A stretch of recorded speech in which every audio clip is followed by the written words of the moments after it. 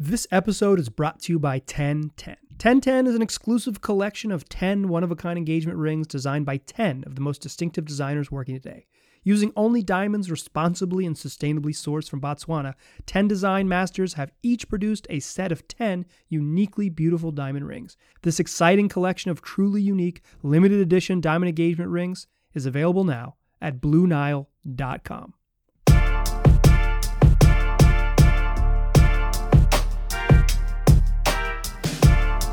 What up, world? It's past first point guard and Blazer beat writer Mike Richmond. You're listening to another episode of Locked On Blazers, part of the Locked On Podcast Network, available wherever you get podcasts. Today's show is another edition of Mailbag Monday, our weekly mailbag segment that I record each Monday evening and post on Tuesdays. If you want to get involved in Mailbag Monday, there's two ways to do it. You can tweet at me, at Mike G. Rich. Just send me a tweet whenever you're thinking of it. It helps if you label it as Mailbag Monday or indicate that it's for the Mailbag Show. Or if you're not a Twitter user or someone who doesn't tweet, you can email the show. LockedOnBlazersPod@gmail.com is the address. We have reached critical mass for Mailbag Monday, so I'm splitting it up. Each week, the second mailbag is kind of going to depend on the games. First, Mailbag Monday is still going to exist. We're going to record it on Monday nights, post it on Tuesdays. That one's not going anywhere. But each week, I'm going to have a second mailbag because I don't want these to run super long. The last couple of them have been over 45 minutes. I want these to be 25, 30 minutes, get in, get out, come back the next day. So that's what we're going to do beginning this week. It's going to start this week, double mailbag. So we'll still have this Monday mailbag episode, but if you do not hear your question here, check your feeds later in the week. This week it's going to post Thursday morning. There's an outside chance that a guest who I'm trying to confirm for this week comes on the show, and then it'll be pushed to Friday, but I'll let you know. You'll hear me. Just listen to each show this week. That's why I want to make them short so you can listen to them. You can spend 25 minutes with this in the morning. Get in, get out, get gone. So that's what we're going to do, Mailbag Monday. Nothing's really changed. We're just trying to shorten up the show a little bit. So again, if you don't hear your question in this show, make sure you check back later in the week because chances are you'll be waiting. It'll be waiting for you right there. All right. Enough preamble. Let's get into the show. The first question comes from Liam, who asks, for 2 or so years, I have fervently defended Coach Stotts due to his experience, player relations, and offensive prowess. But after the Bucks game, January 31st, he was asked how he holds players accountable defensively by Jason Quick of The Athletic, and Stotts lamely had a non-answer about how each game teaches you something different, and you have to learn defenses on a game-by-game basis, essentially proving to me as a fan he has no plan on defense. For the first time ever, I was willing to part ways with Coach Stotts because we need defense and we need it badly. Liam's question goes on pointing out that Neil Olshey has tried to acquire the fix and basically saying that if the Blazers were to move on from Stotts, who are some options? In general, I think what I want to do in this first segment is just talk about Terry Stotts. I think the conversation around him is super loud this year, and Liam wasn't the only person curious. John K. wrote me an email that said, I am not part of the Fire Stotts brigade, but it's hard not to consider the potential of someone else at the helm whistling and yelling 5-second countdowns. I love the idea that that's all Terry does because he does do a lot of whistling and he does count very loud. John K., his choice would be David Vanderpool, the former Blazers assistant, current associate head coach for the Minnesota Timberwolves. And Tim asked another Terry Stotts related question, asking basically is why doesn't the team keep more motion sets or run more motion sets down the stretch, pointing out that when they do, it works, and then when we stop doing it, we get run off the court. And so I think all of these kind of play into the same thing, right? It's like people are itching to say, listen, Terry's had a great run, or Terry's had a long run, if nothing else, and it's time to move on because he just can't coach a good defensive team. I want to just spend 4 or 5 minutes on Terry Stotts right here because I think this is sort of the loudest conversation in the fan base and it deserves to be addressed. I've kind of talked about it before, but maybe not really on the nose like I want to do here. So thank you to Liam and John and Tim for these questions. I'll try to just sort of talk as much as I can, and hopefully I hit all of your questions. Basically, I kind of think the deal with Terry Stotts is some of his perception of the roster. If you thought this team was maybe like a championship level team, then he certainly has sort of well underperformed. Even when they were healthy, they were a terrible defensive team. So the excuse in the past was that they had shitty personnel and they were a shitty defense. And that was true. I mean, that was certainly true. But this was supposed to be the year that they were going to take a step forward, upgrading with Robert Covington and Derek Jones Jr. and getting healthy Nurk back, et cetera, et cetera.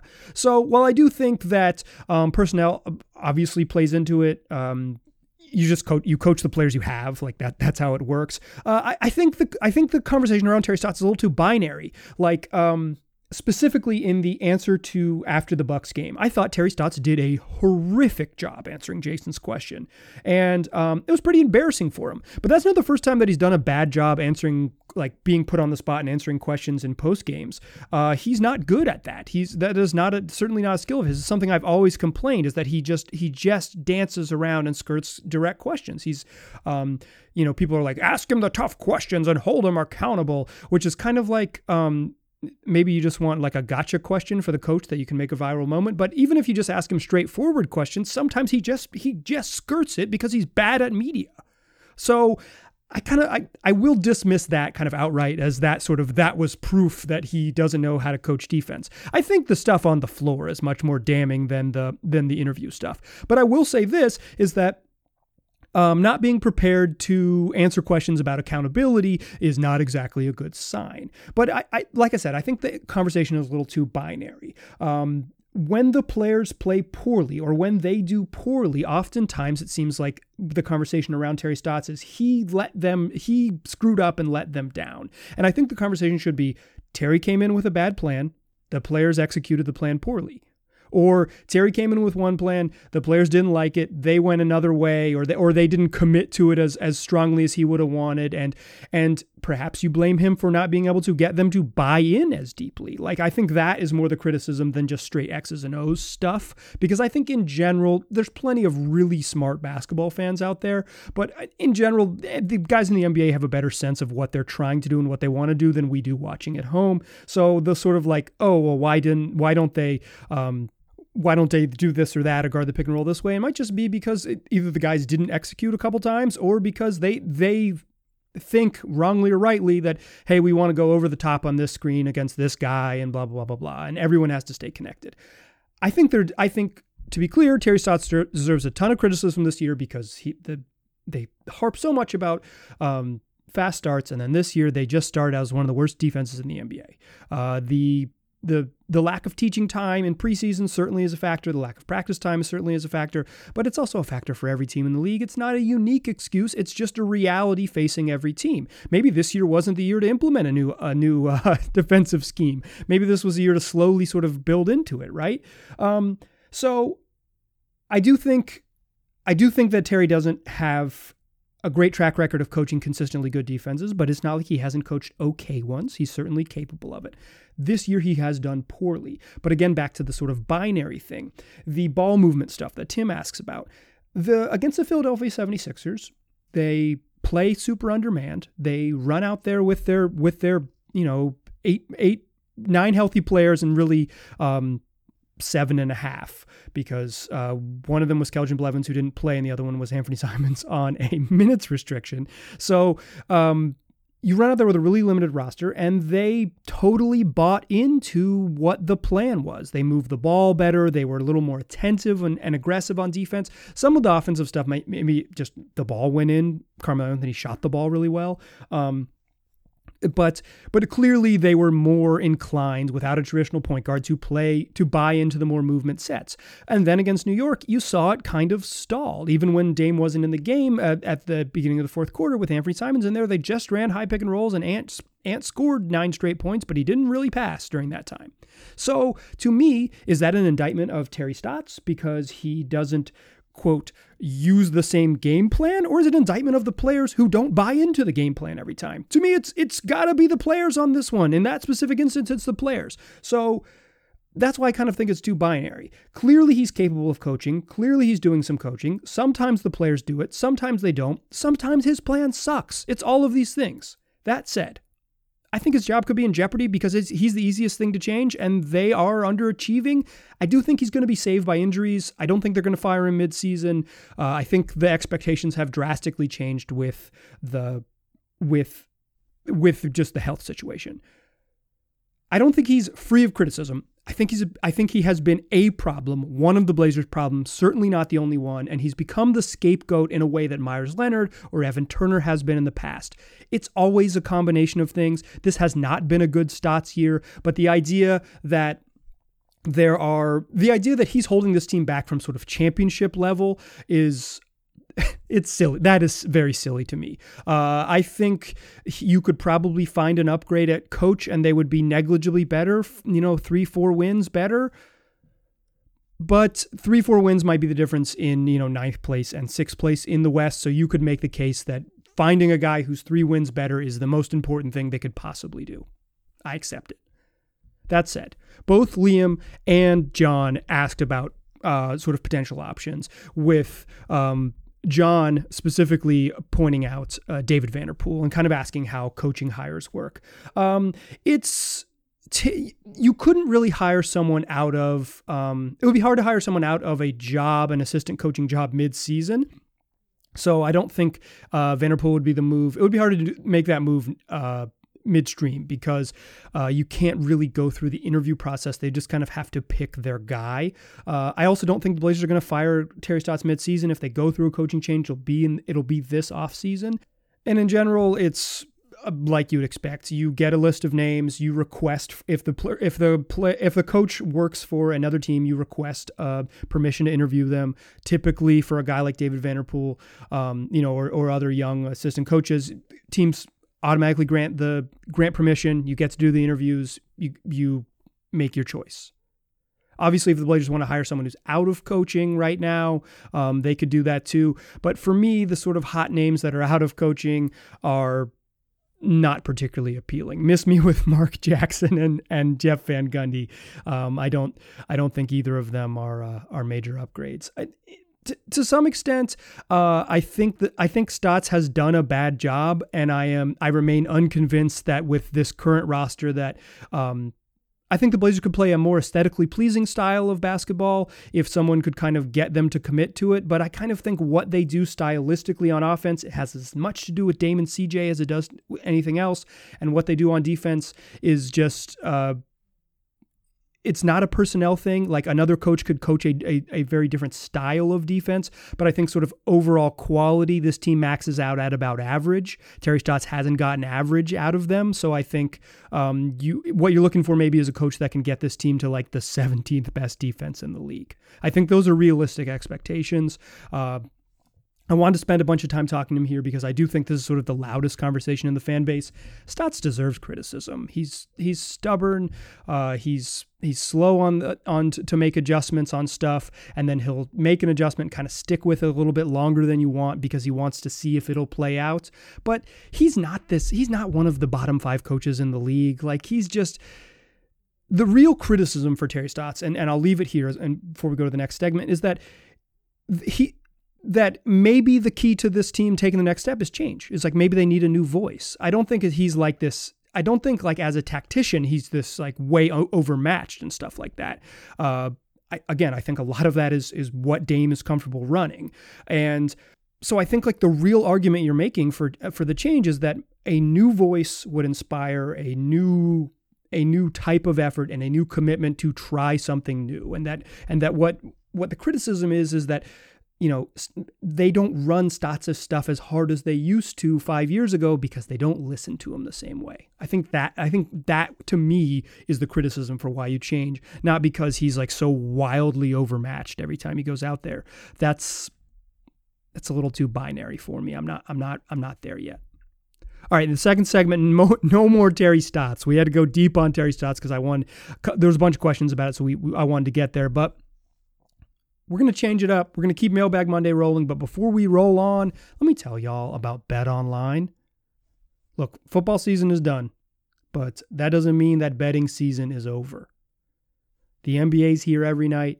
College basketball's picking up steam heading into March, and the NHL is off and running. So that means it's time to get to your online sports book. And if you're looking for one, there's only one place we trust and one place that has you covered. That's betonline.ag. You can sign up today for a free account at betonline.ag and use the promo code LOCKEDON for your 50% welcome bonus. Look, Don't sit on the sidelines anymore. Get in on the action. And don't forget to use the promo code LOCKEDON to receive a 50% welcome bonus with your first deposit. BetOnline, your online sportsbook experts.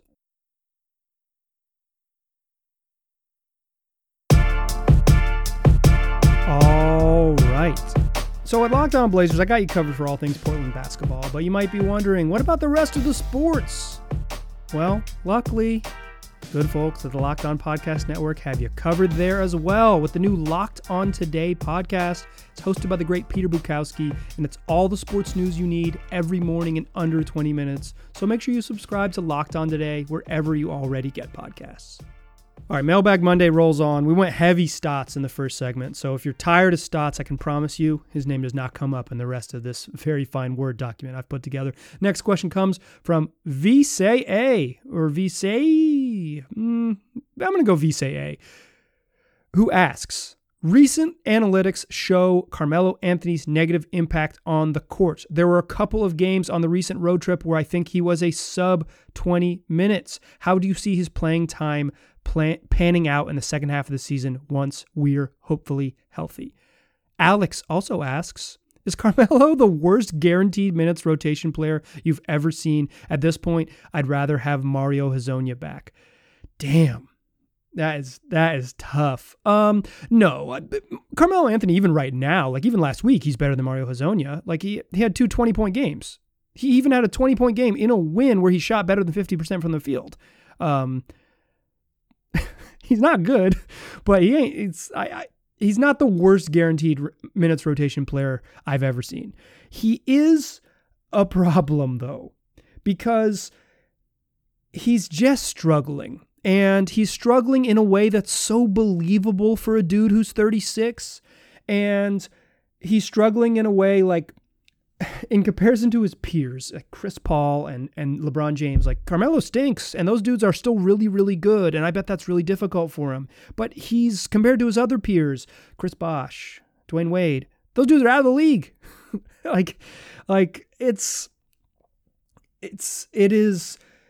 He is on a believable downslope in his career, and he deserves to play less. And I think, as Visay points out, and I mentioned this in a podcast last week, that I think it was significant that he played only 17 minutes in one of those games last week. Like when he just doesn't have it, you have to go away from him. And I know that the Blazers are stewards of his legacy.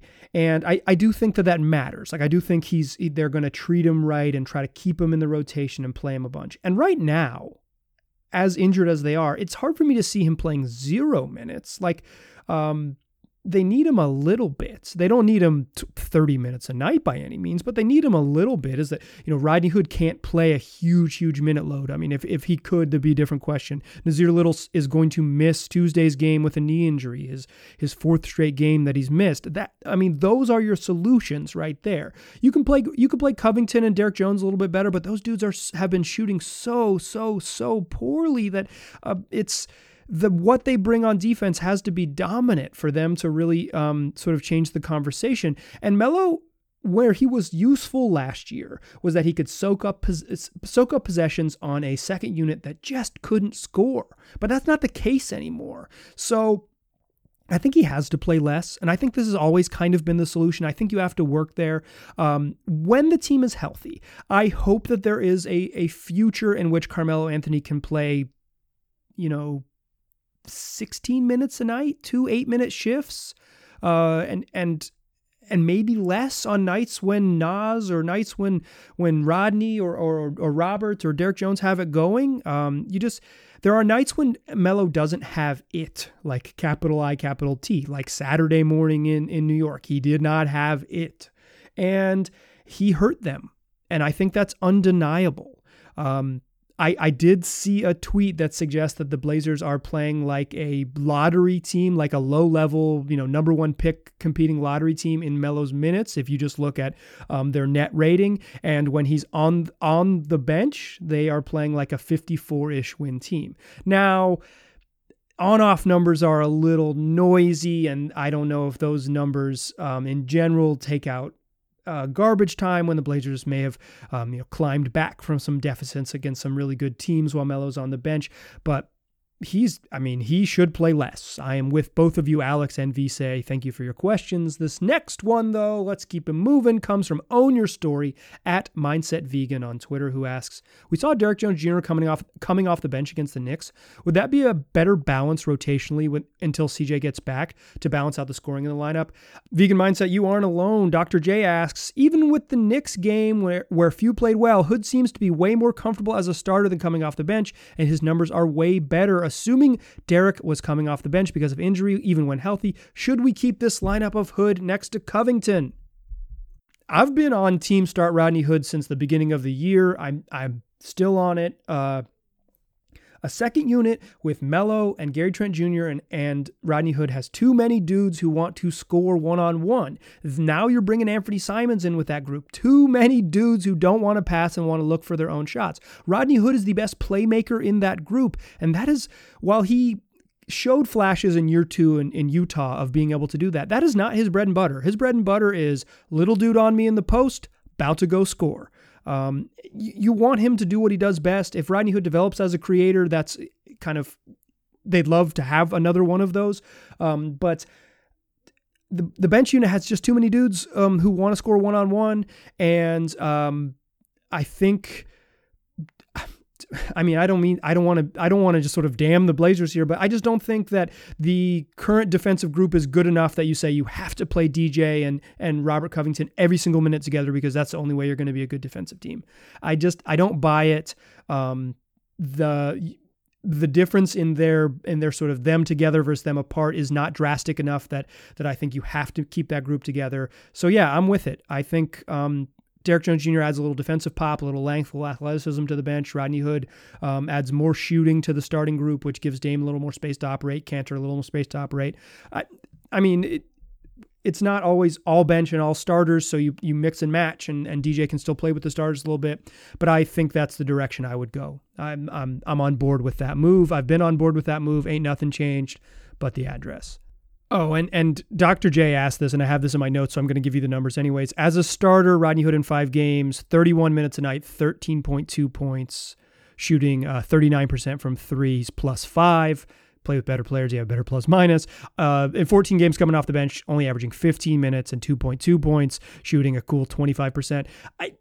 Those numbers aren't super meaningful to me, but it is notable. I don't know if it's noteworthy, but it is notable. It is obvious that he's been way better in the starting lineup. But he's just been inconsistent. He's had his good games when he started. I think that's kind of undeniable. You play more minutes, you score more points. The efficiency is notable more than anything else.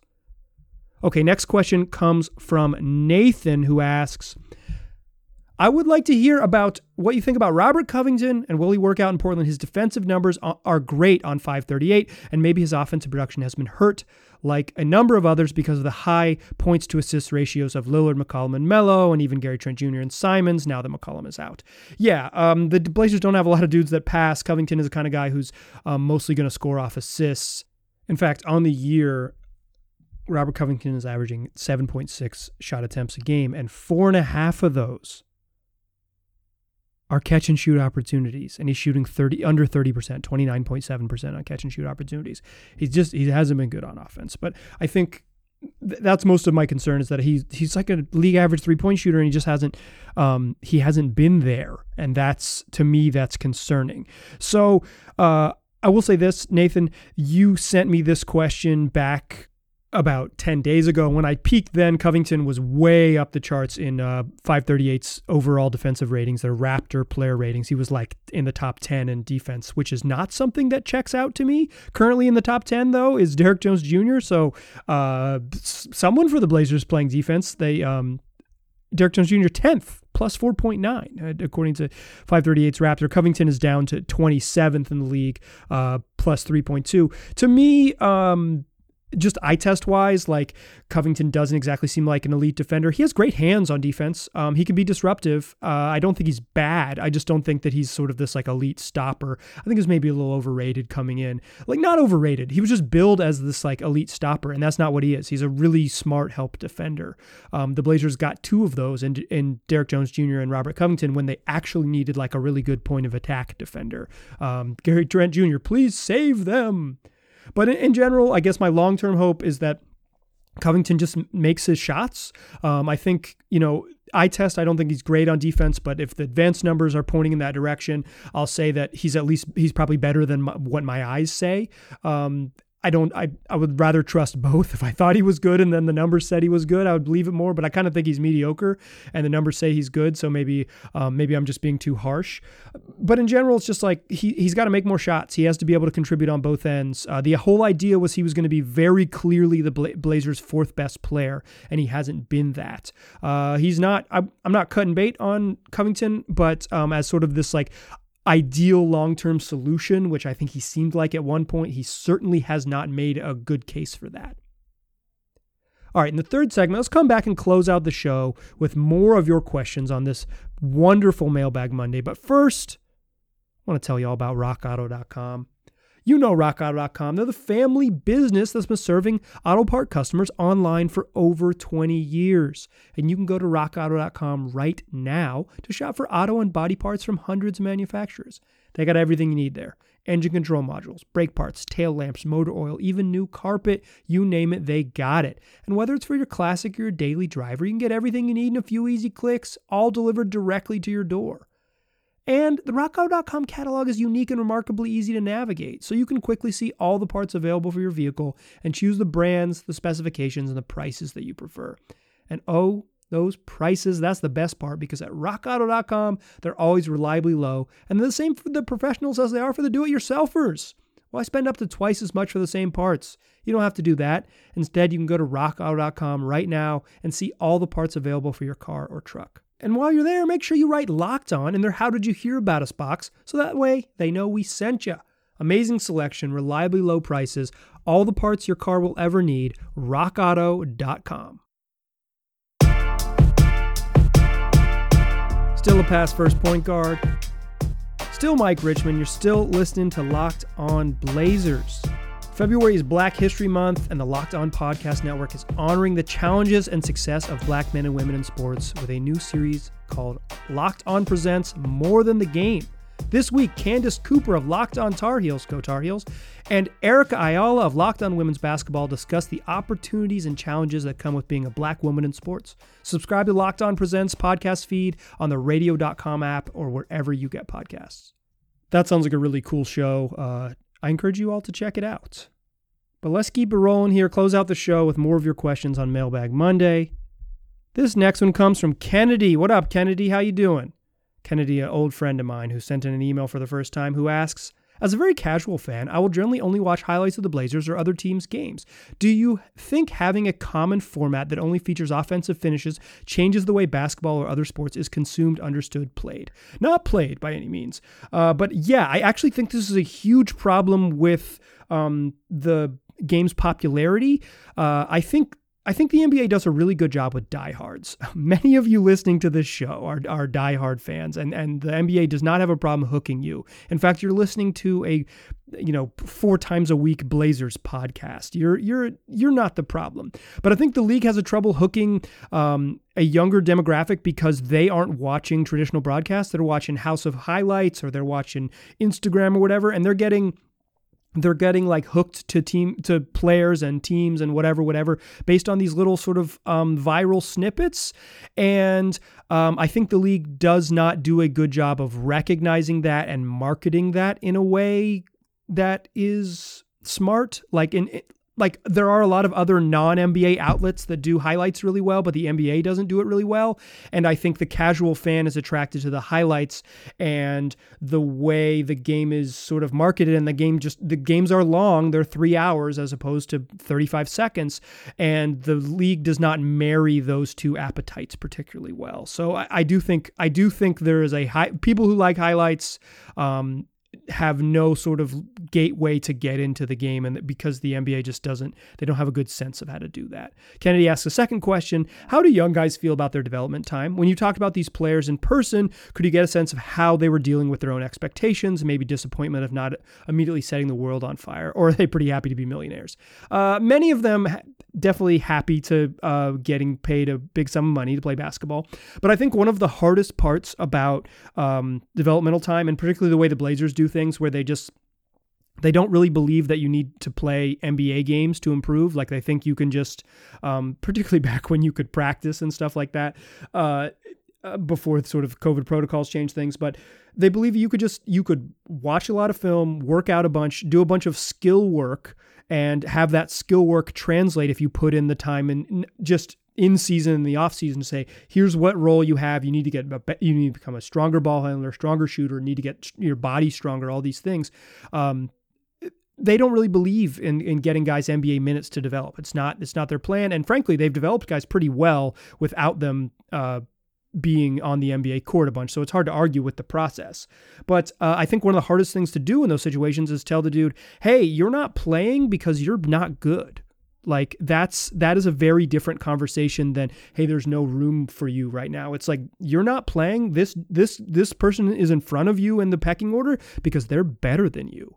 I think that's really difficult for guys to hear. Jason Quick wrote a story kind of about it last year for The Athletic, kind of about Nasir Little, and quoting Dale Osborne, saying that one of the hardest parts about telling guys is that not only like do you need to wait your turn and be ready and stay ready and all those things, is that it's basically just like you aren't good enough to be part of the plan right now, so go get better so you can be part of the plan. And I think for different guys that's more difficult, but for the most part the Blazers have had guys who totally buy into that and have developed, and the ones that haven't they've moved on from.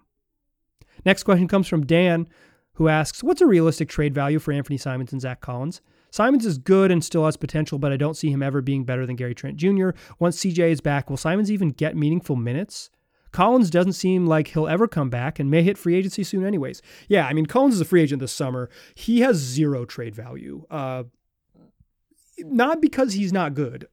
That's certainly part of it, his lack of production. But who is going to trade for him now and in order to pay him in the future? Like, you'd have to commit to him long term. They can just pay him in the future if they want. I guess if they're really worried about the Blazers matching, they could make a trade, but I would say he has zero, if not negative trade value as a dude who you have no idea if his body's going to hold up, and really limited production. The team who likes him the most is the Trailblazers. That's who, if he's getting a bunch of money next summer or this summer, it's going to be from the team that drafted him and from Neil. Simons it's a more interesting one. I think in general, people think he's going to be pretty good, but up until recently, I don't think we'd seen sort of consistent flashes. I do think his last 2 weeks, he's been as good as he's ever been in the league in sort of consistent production. He's heading in the right direction. He's also really young. Like, the Blazers pushed him too far forward, and he seems like an underachiever because they went against their own plan of waiting till year 3. In year 3, Simons looks kind of productive. In year 2, when they threw him out there into the fire for no reason, he looked bad, and I think that changed the perception of him. But I don't think Simons has a super high trade value. I don't think other teams view him as like a blue chip prospect at all. In general, I think they both are relatively low, and it's one of the reasons the Blazers have a little bit of trouble putting together sort of like a blockbuster type trade, because they don't have these like sort of sexy young prospects that you can easily put together and say, hey, these two really, or this one really good young player plus other parts could net you back a star or something like that. Next question comes from Colin in Seattle, who asks, why wouldn't the Blazers choose to have Alonzo Trier or one of the other many young free agents instead of Keljin Blevins, for example? Is it really better to keep your star happy by giving his cousin a roster spot, especially in a year when you'll likely need that player to contribute? I'm sincerely asking. I know there's probably a reason, but if Alonzo Trier and other seemingly better players are willing to play in the G League bubble, then wouldn't they take a second two-way contract just like Blevins?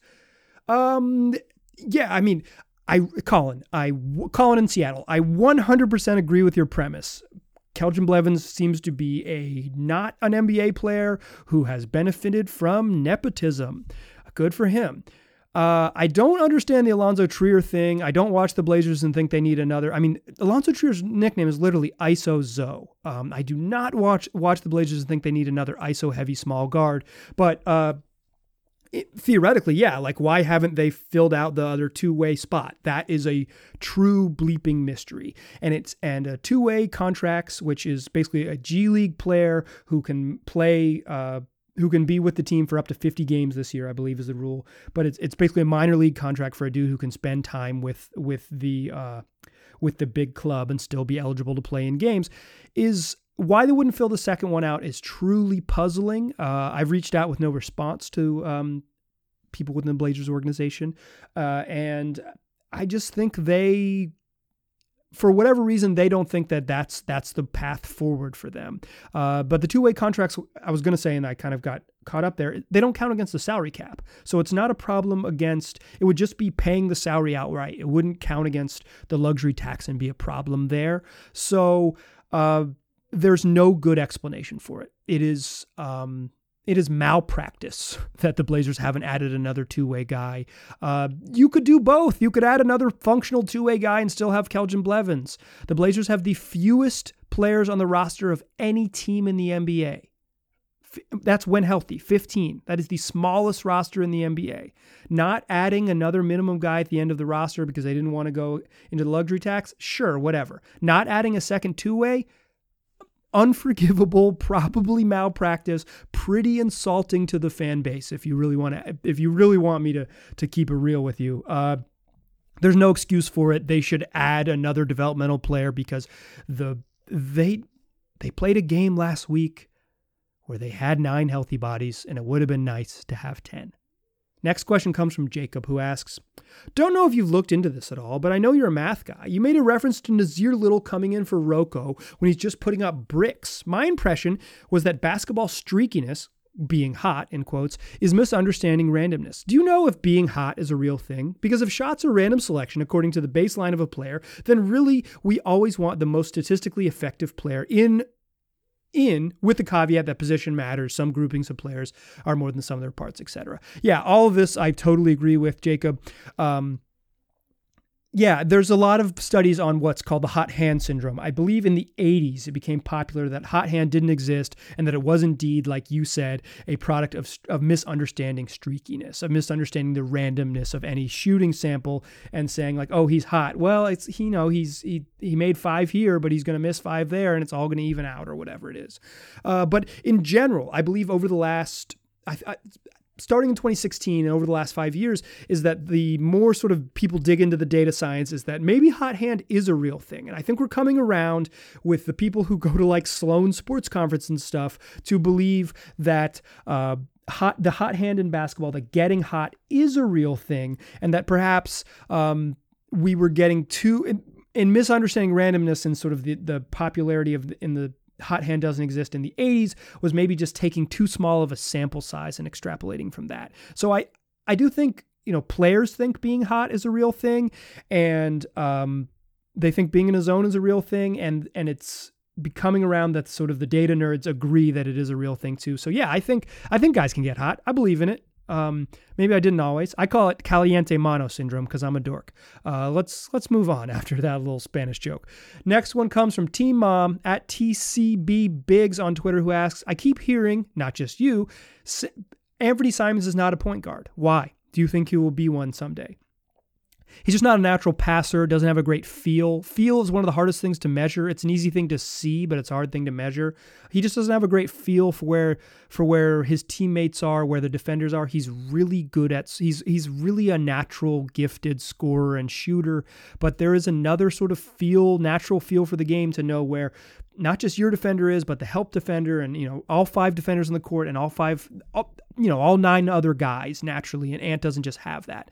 I don't ever think he'll be like a capital P, capital G point guard, but the idea that he couldn't improve his sort of passing, playmaking, feel for the game instincts seems wrong. Like I think he can make that happen. To me, that's no problem. But he'll never be a real point guard, but he can get better at point guard stuff. A la CJ McCollum, who is a very similar type of player, and over the last 2 years has really sort of stepped into his own as a better playmaker. And finally, we'll close the show on a fun one, maybe only fun for me. This one comes from Andy, who asks, give me your best 5-man lineup of former Tar Heels who have played for the Blazers. Would they be any good outside of Sheed? Wow, hater.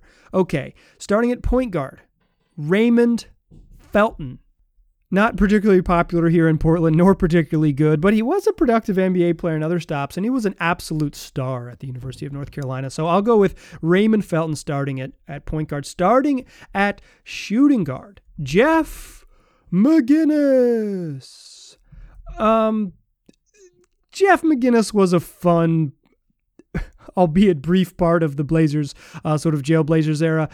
He wasn't a star by any means, but he's as good as it gets for former Tar Heels that could play shooting guard on this particular team. At forward, I'll go with Walter Davis, throwing it back. Walter Davis is kind of a stretch because he only played 30 games for the Blazers, but he was part of the 90-91 team that was really, really good. So I'll go Walter Davis. An underappreciated star at Carolina for sure. Starting at power forward at one of the bigs, Edward Adam Davis, one of the all-time great sort of brief role players for the Blazers. Truly beloved, one of Damian Lillard's favorite teammates of all time. Just a dude who did stuff to help you win, a consummate role player. And starting at the other big man, we'll go with Rasheed Wallace, the only true star to former Tar Heel to play for the Blazers. This is a harder exercise than I want it to be because Carolina just hasn't sent dudes west. Coming off the bench, Nazir Little, he'll be our 6th man. Nazir, we're happy to have you on the roster.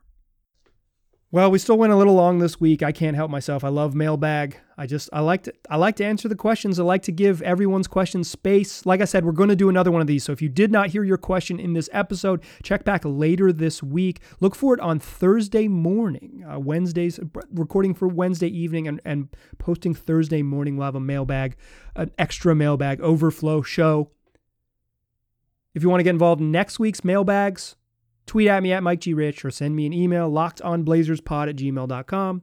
Do me a favor, tell your friends about this podcast. They can get it wherever they already listen to podcasts. Just search Locked On Blazers. It'll be there waiting for you.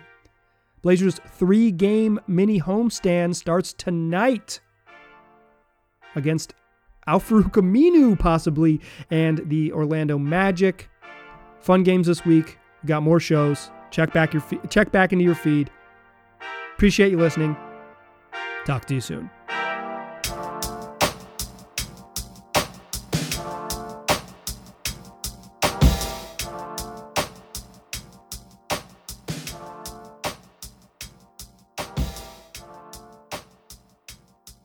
This episode was brought to you by 1010. 1010 is an exclusive collection of 10 one-of-a-kind engagement rings designed by 10 of the most distinctive designers working today. Using only diamonds responsibly and sustainably sourced from Botswana, 10 design masters have each produced a set of 10 uniquely beautiful diamond rings. This exciting collection of truly unique, limited edition diamond engagement rings is available now at BlueNile.com.